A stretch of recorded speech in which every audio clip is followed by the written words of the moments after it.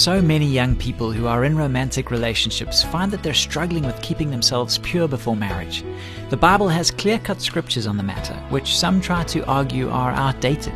On the next Family Matters, we want to give guidance beyond the scriptures, which will help you make wise decisions in this area.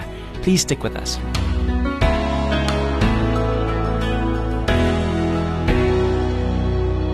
Hi, I'm Graham Schnell for Family Matters, where we offer practical advice from Focus on the Family. We received this question recently from a young listener who asks, when it comes to physical expressions of affection before marriage, how far is too far? My boyfriend and I are struggling in this area and wondering where to draw the line. Can you help me understand what the Bible means by sexual immorality?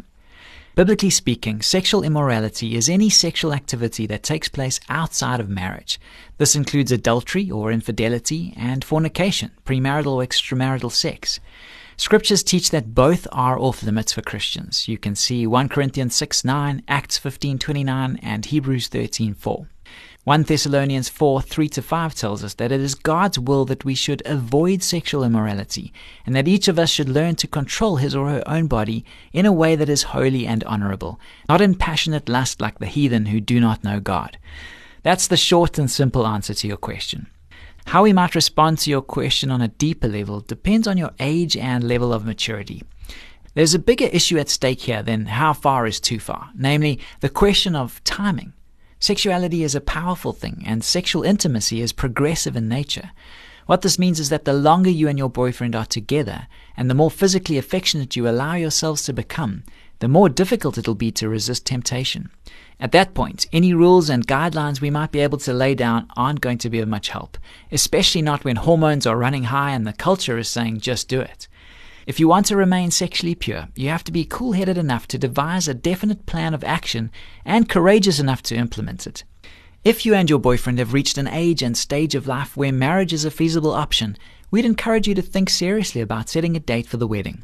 There are a number of things you'll have to take into account before making this decision, of course, including your parents' perspective on the matter and your ability to support yourselves financially. Generally speaking, age is also an important factor. The best research on divorce indicates that a couple's chances for a successful marriage are much greater if they wait until they're at least 23 to tie the knot. If you've got green lights in all these areas, and if both of you are truly committed to Christ, to each other, and to God's design for sexuality, then start moving toward the goal of marriage by undergoing some pre-engagement counseling. If, on the other hand, you and your boyfriend are not in a position to get married within the next year to 18 months, you should take an honest look at your circumstances and ask yourself whether it's a good idea to continue dating. It might be wise to put your relationship on hold until you're older and better prepared to step into a lifelong commitment. The sexual pressures aren't going to get any easier to bear, and the more time you spend together, the closer you'll become emotionally. If sexual purity is important to you, there's no reason to place yourselves in the way of these daily temptations. On the other side of the coin, if you aren't committed to marriage, or if you're not ready to assume the practical responsibilities it requires, why are you walking down this road in the first place? It's a question well worth asking. At this point, may we recommend a phenomenal resource called Ready to Wed. This book is full of tools, tips, and instructions on marriage preparation and more that'll start a couple on a straight path to a strong marriage. It integrates the 12 traits of a thriving marriage to help prepare and strengthen marriages from the start.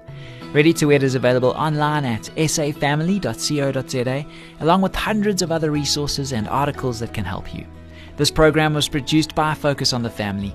I'm Graham Schnell, inviting you to join us again for the next edition of Family Matters.